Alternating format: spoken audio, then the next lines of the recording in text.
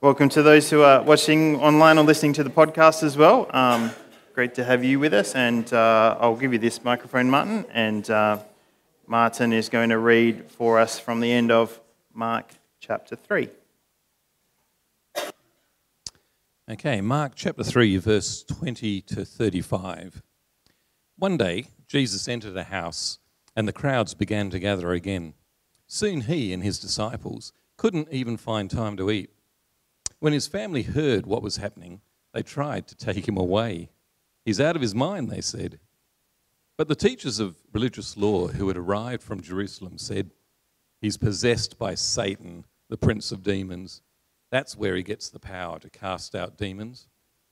Jesus called them over and responded with an illustration. How can Satan cast out Satan? He asked. A kingdom divided by civil war will collapse. Similarly, a family splintered by feuding will fall apart. And if Satan is divided and fights against himself, how can he stand? He would never survive. Let me illustrate this further. Who is powerful enough to enter the house of a strong man and plunder his goods? Only someone even stronger, someone who could tie him up and then plunder his house. I tell you the truth, all sin and blasphemy can be forgiven, but anyone who blasphemes the Holy Spirit will never be forgiven. This is a sin with eternal consequences. He told them this because they were saying, he's possessed by an evil spirit. Then Jesus' mother and brothers came to see him. They stood outside and sent word for him to come out and talk with them.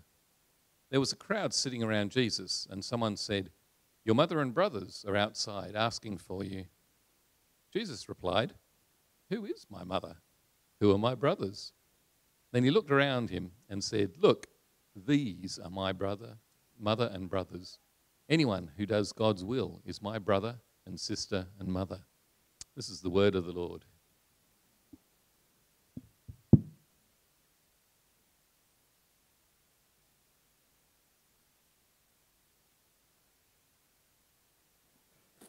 I find that the joy of studying and meditating on a single book of the Bible from start to finish is that we get to immerse ourselves more fully into the whole life of Jesus and everything that he was about, rather than maybe just the bits we're more familiar with. The struggle, on the other hand, is that we can't skip over the bits that are a bit difficult to understand or a bit more jarring, or maybe don't fit with our view of God. And I think that the passage we just read is, in my opinion, one that would be easy to skip over. I was hoping that there'd be a nice, easy, feel-good passage to preach on this Sunday, and the Lord did not answer that prayer. Amidst the warning and the particularly stern words of Jesus, though, is I also think good news. And I also think, even though this is probably a passage easy to skip over, there is also an amazing and a wonderful invitation in it. And I hope that we see that this morning. I pray that we see that this morning. Let me take a moment just to pray, to thank God for his word that is given to us and passed down to us, that we may just hear him speak to us this morning. Father, I thank you so much just for the privilege of having the revelation of your heart, as challenging as that may be sometimes, to have the revelation of your heart in the person of Jesus to us here this morning, 2,000 or so years later. And Lord, what a privilege it is just to come together as your people and to open the Bible and to hear what you might want to have to say to us. And Lord, I pray that you would help me this morning to form my words in such a way that what I believe you want to say to us this morning would be communicated and not just spoken. And I just thank you for the privilege that it is to sit in this place as your people and to hear your heart for us, to hear your very word to us. And I pray that you'd open our hearts and our minds to receive from you this morning, to be transformed by you. In Jesus' name we pray. Amen. So, having read that passage, let me ask you this: how many of you have someone in your family who is just a little bit strange? Put your hands up. Oh, if you don't have your hand up, you may be the strange one. No. What about how many of you have been embarrassed by a family member? I mean, I think that's given, considering we're all human beings. If there were more teenagers in the room, they'd all be like, yes, my parents, of course. If Jesus was my brother, blood brother, I would have thought that this would generally be a pretty neat thing. I mean, sure, it might be frustrating at times because he'd always be the perfect brother and you'd be getting grounded while he's always doing the right thing. But he'd be so gracious and kind that it wouldn't really matter and you'd just love him. It'd be cool to have Jesus as a brother. But we've just read that Jesus' family, they think he's lost his mind. And this is not just some random people going, oh, what's this Jesus guy? What's he up to? This is the people who know him best. This is his family. And they are embarrassed by him. They are concerned for him. They think he's lost his marbles. Now, even if this were true, even if he really had lost it, this would be hard to take. Your own family coming to you and saying, mate, you lost it. You're on the wrong planet right now.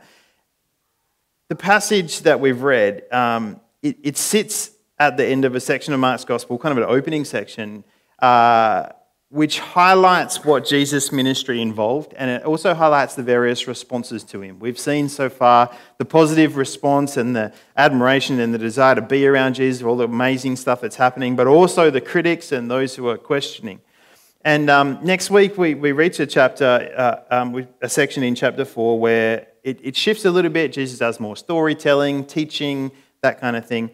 But this is kind of the end of a section about what the life of the ministry of Jesus looked like.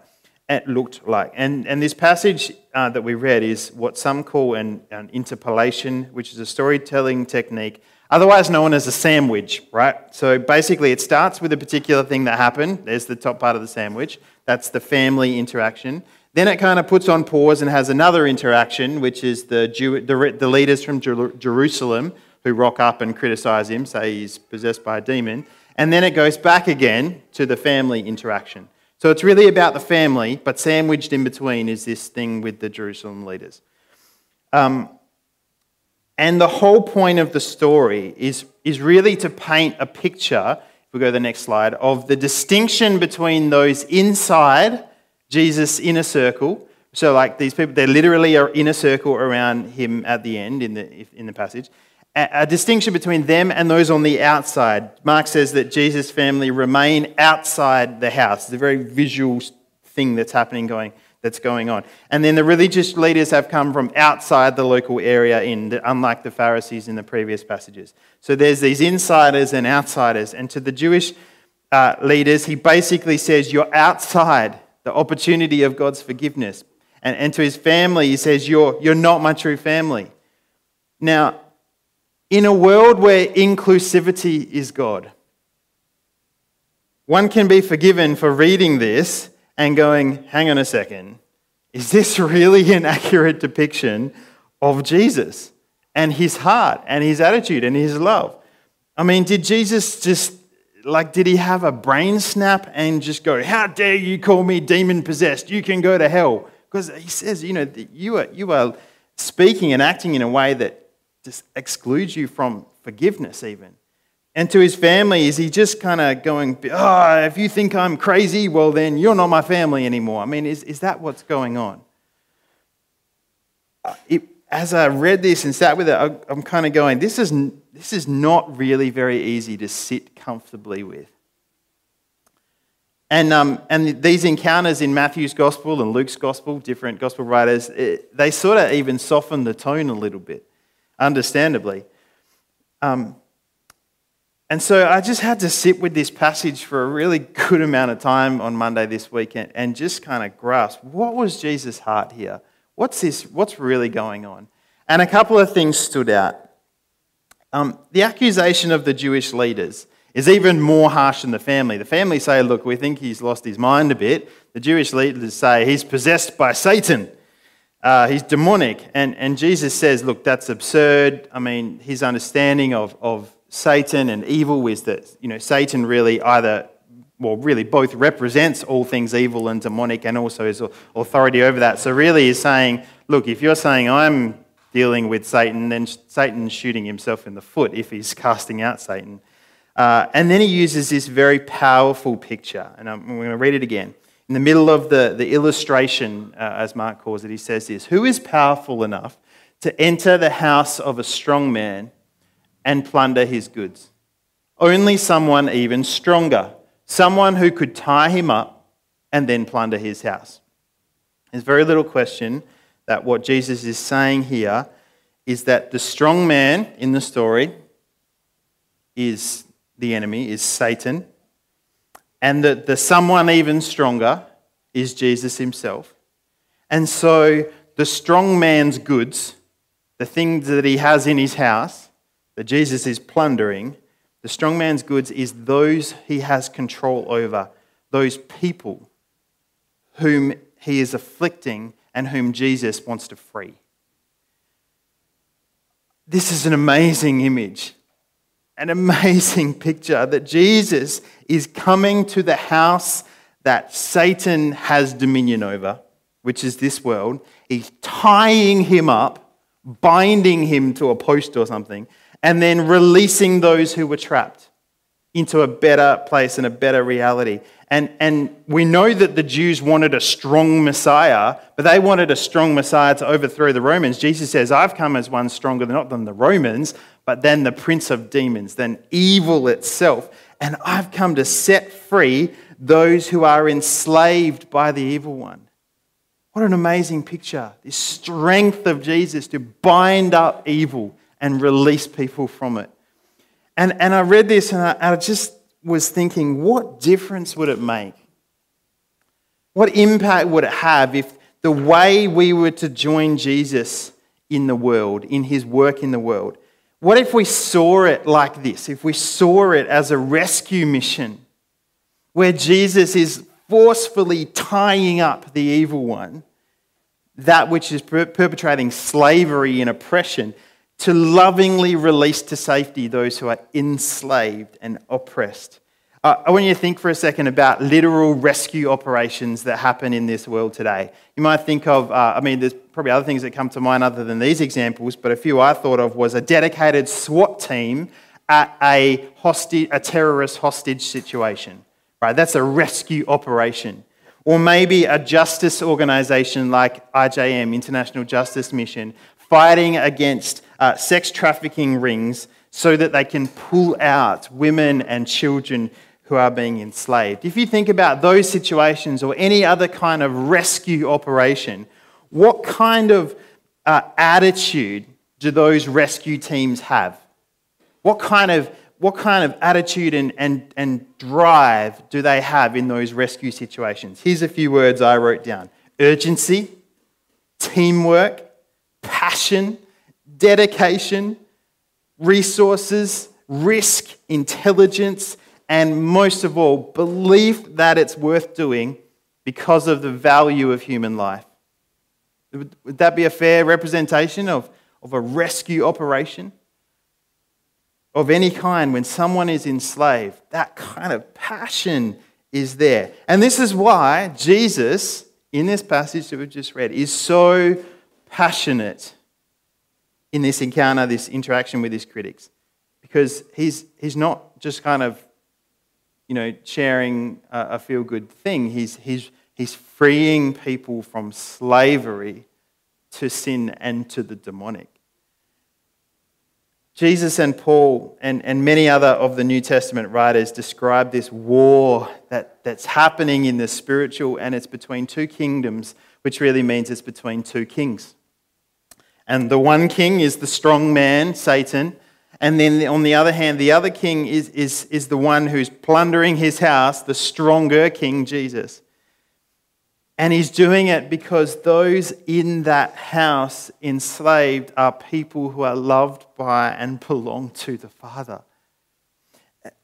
And so Jesus, he doesn't just kind of have these Jerusalem religious leaders come along and they go, oh, you're casting out demons by the king of demons himself. Jesus doesn't just go, oh, no, it's okay, guys. Like, I'm a really good guy. Like, I'm on your side.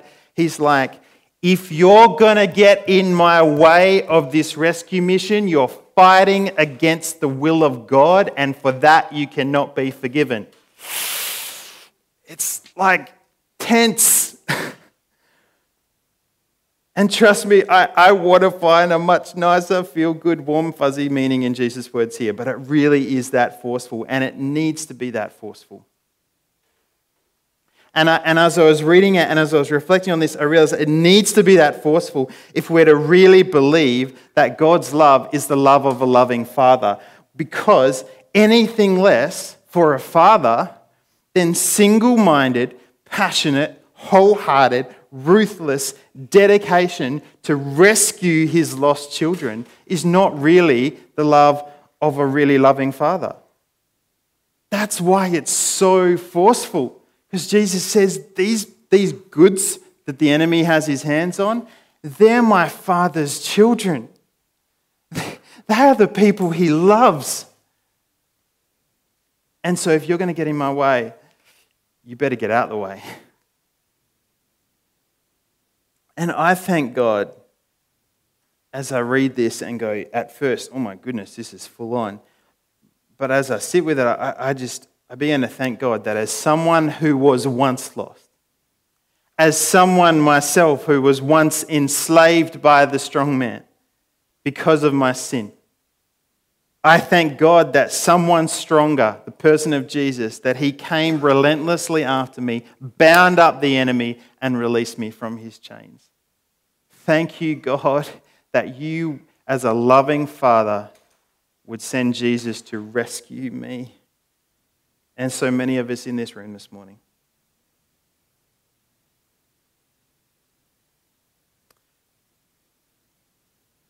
Something that I think that this story can teach us as followers of Jesus, and I also think I'm getting to the really good news in this as well, so bear with me. But something I think that this can teach us as followers of Jesus is the importance of identifying a common enemy. In the story, Jesus is basically saying, look guys, there's one enemy here and there's one enemy only. It's not me, it's not the Romans, it's evil. It's Satan himself. And so many of the problems that we see in the church across the world and in the lives of Christian communities, often they arise because we've lost sight sometimes of a common enemy. Instead, we fight one another. And we even in the human community, the community of this world, we fight one another. We pull others back because it's not the way we do it, or it's not the right way. And we're threatened, especially in the church, by those who are different or unorthodox. Instead of asking, where is the Spirit of God at work in them? Where is God at work in that community or that person? And then just journeying alongside them to understand and support. I'm so grateful for when the church comes together. I love it when we come together on a Sunday, but when the church across Perth comes together in various ways, I'm so grateful for a community of pastors all across this city that I get to meet with every Wednesday. And I pray that we constantly look for opportunities to be on one another's same team than in competition with one another as the church. What would it be like if the church across the world, if every single one of its billions of members was so focused on joining with Jesus in binding the hands of its real enemy and releasing those under his stronghold into the hands of the Father? What would it be like? You know, you only have to go to a football game to see what kind of passion and unity a common enemy can bring. Right? Anyone an Eagles supporter? Yep. Oh, whoa. Anyone a Dockers supporter? All right, we're just not football supporters. That's fine. I was at an Eagles game a few weeks ago, and 95% of the 50,000 people in Optus Stadium are there in that stadium not to see the Eagles kick a ball around. You can go to their training session for that, and I guarantee you there's not 50,000 people at training. But they are there to see them defeat their opponent.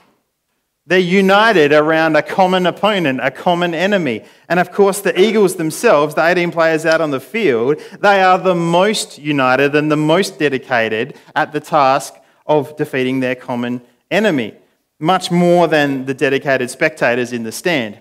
Which brings me to then the top and the bottom of the sandwich of this passage, Jesus' family. This is really what it's all about.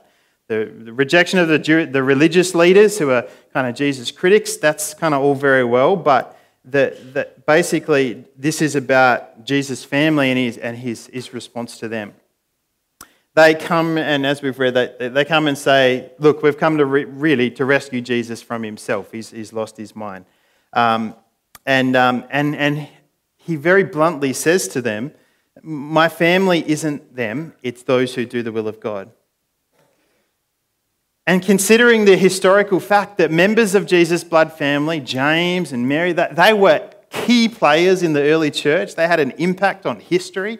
They were godly, faithful people. We know this from recorded history. Considering that, it seems pretty surprising what Jesus would say here. They're not my family. My real family is those who do the will of God. But it serves to highlight this huge difference between observation and involvement.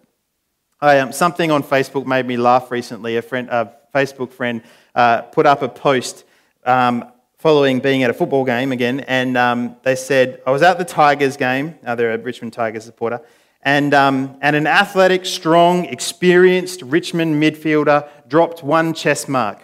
And me, half drunk on the 4th level, never played one professional sport in my life, voice muffled through mouthfuls of hot chips, says, what do you think you're doing? Isn't that the distinction between an observer and somebody in the game? There's a vast difference between the active participant in the contest and the passive observer in the stands. And whilst Jesus' family, they obviously have a genuine concern for him, it's not from an active involvement, it's from a passive observation that they've heard from back where they live that one of their family is doing all this stuff. And they miss it. They simply don't understand what they're observing. And notice this really stood out to me in the passage, that they think he's lost his mind. His family think he's lost his mind, while others, dozens of others, are in the room, crowded around Jesus to learn, to observe, to be teachable, and to engage actively in his work. They don't think he's lost his mind because they're there, engaged, active in the ministry of Jesus with him.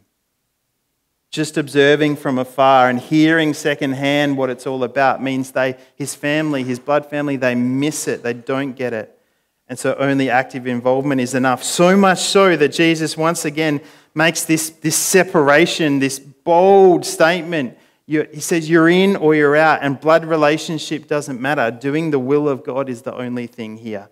Now, all of this, I find it incredibly challenging and this very uninclusive Jesus, who seems to have his inner circle, literally the people who are gathered around him in a circle, and then leaders from the temple and his family, they're painted in the story as outsiders. Outside the house, outside the possibility of forgiveness, have come from outside. It all seems very exclusive.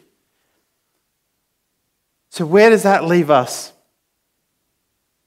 Well, the beauty in all of this is that to be an insider, to be in the inner circle, to be in the family, it doesn't require status. It doesn't require privilege. It doesn't require having been born at the right time or in the right place or into the right family or into the right country or setting. To be an insider is actually open to everyone. It's almost a paradox. To be an insider only actually requires something that everyone can be a part of, that everyone can do, simply what God wants. It's not restricted to those people or that family or people with that special connection or that special privilege. It's open to all. I want you to see the brilliance of this morning and the beauty in this, that the passage is sort of to seem at first like Jesus is saying, you're out, and yet his invitation to be in the family of God is offered not to a select group, not to special people who have the right blood or the right connections. And in fact, if you think you're in the family of Jesus because you have the right connections and because you have the right privilege, chances are it's bad news. But the family of God, the opportunity to be in Jesus' circle is open to all. And we can find ourselves sometimes in conflict with Jesus in various ways when we get in the way of that. We know that the work of the Holy Spirit is unpredictable. We know the work of God in this world is passionate and sometimes deeply uncomfortable. And our human tendency is to observe what God is doing in someone's life and sometimes to not understand it and say they seem to have lost their mind. But I love what this passage says about the people who Jesus calls his family, those who are doing his will. I don't know if we can just get that part of the story back up, Doug, to see it. Sorry, I didn't put this on the screen. But what are those in Jesus' family doing? They're sitting around Jesus. They're with him, open, learning, ready to receive, willing to be teachable. There it is. Those around him. He looked at them and said, "These are my mother and brothers and sister." You know, I pray that we are a family of followers of Jesus who are like that. That when we come together, that we're so eager to learn, we're so eager to listen to our leader and Saviour Jesus, that, you know, there's nowhere we'd rather be than in the presence of Jesus because we know that he knows best. We don't consider ourselves like family who have a privilege or leaders from the Jerusalem who have a privilege thinking we know best, but we humble ourselves and we do it regularly. You know, if we truly believe in the gathering of the saints, the preaching of the word, the sharing at the table, the prayers and worship of the body of Christ, that in those settings Jesus himself is here, that he is here now, then we ought to be together and eager and listening in close every chance we get. And before we shift into a new part of Mark's Gospel next week, which is where we begin to hear some of that storytelling and that teaching that Jesus himself taught, parables and things like that, I want to be sure that we are positioning ourselves as his people at his feet, around him in his presence, going, "What do you have to show us, Jesus?" We all have our own walk with Jesus, and some of you are just going for it right now. You're taking ground, you're out there in the world, leaving Jesus everywhere you go, and I want to commend you and say, go for it. The Holy Spirit is alive in you, do it. But sometimes, and this is the way I'm feeling at the moment, sometimes we're in a season or a place where I'm just convinced that any fruitful, Holy Spirit-driven work comes out of a place of being positioned at the feet of Jesus. In fact, I think that no matter whether we're in an excellent, fruitful season where we're just seeing a lot of great stuff happen, or whether we're just feeling like we need to pull back and be refreshed, in any season, being at the feet of Jesus, teachable, humble, willing to learn, is so important. It's why, you know, I've just felt as if, and I can't shake the thought that the most important room in this facility is our prayer room. If you haven't been to the prayer room before, it's just at the opposite end in the admin area. You know, we didn't make it a prayer room because we didn't have any other use for it, but because we had a desire that it would be what Pete Greig from 24/7 Prayer calls a thin place, where the veil between heaven and earth is just that little bit more thin, where we can encounter God as a prayed-in place, a place for our hearts to be quiet, to be still, because that is the will of God. And what I want to finish today with is just this, I guess, a thought that has been sitting on my mind recently, and that is that we don't spend time at the feet of Jesus. We don't spend time in the presence of God. We don't spend time, even here on a Sunday morning, because it's just a means to get us to the place where we're fruitful. We don't have a relationship with God just so we have enough strength to do good things for him. We have a relationship with God because that is his will. That being in relationship with the Father is his will. That is what Jesus says the will of God is. And that is who his family is. And I was reminded of this so beautifully last night when Karen and I, we went to see, as I mentioned, the Watoto Children's Choir from Uganda. Most of the kids orphaned, often abandoned by their parents. And one of the girls, she stood up before one of the songs, and she said, I'm 6 years old. She said, my name is so-and-so, I forget what her name was. But I'm 6 years old. I was left at the orphanage by my mother. I used to have a fear of being abandoned. But then Jesus came into my life and he gave me freedom. And now I am his child. It was this moment that was so simple, so not filled with anything particularly theologically deep or anything like that, but so profound. And then just after she shared this, the choir stood up and they sung this song. I took a little clip of it so I could play it for you this morning.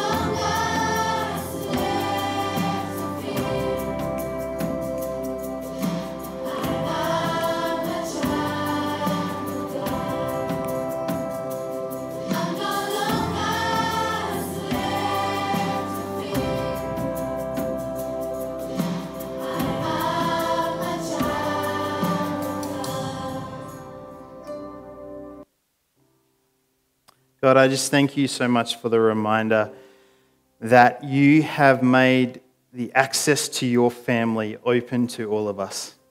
That to be a child of God is not something that requires privilege or status or special connections or anything like that, but that you have simply said that you just want us to sit at your feet, to be near to you, to be with you, to journey with you, to walk alongside you. And we need nothing special. We need nothing in terms of special knowledge or understanding. All we need, Lord, is a heart that says, you know what, Jesus, we want to be with you. We want to be part of your family. And the more we get to know you, Jesus, the more we realize how much of a privilege that is, the more we realize how amazing it is to be called a child of God our Father and to call you Heavenly Father and to be able to pray, our Father in heaven, hallowed be your name. Your kingdom come, your will be done on earth as in heaven. But then to simply pray for the basic things that we need because you love us as our Heavenly Father. Give us today our daily bread. Forgive us of our sins as we forgive those who sin against us. And save us from the times of trial. Deliver us from the evil one. What a privilege it is, Lord, to be your children. As we leave this space today, we pray that that reality of being in Christ, of being a child of the Father, having our identity in you would sink in more and more. And that we would realize that you have made, in this paradoxical kind of way, you have made your inner circle, your family, open to us. Thank you, Jesus.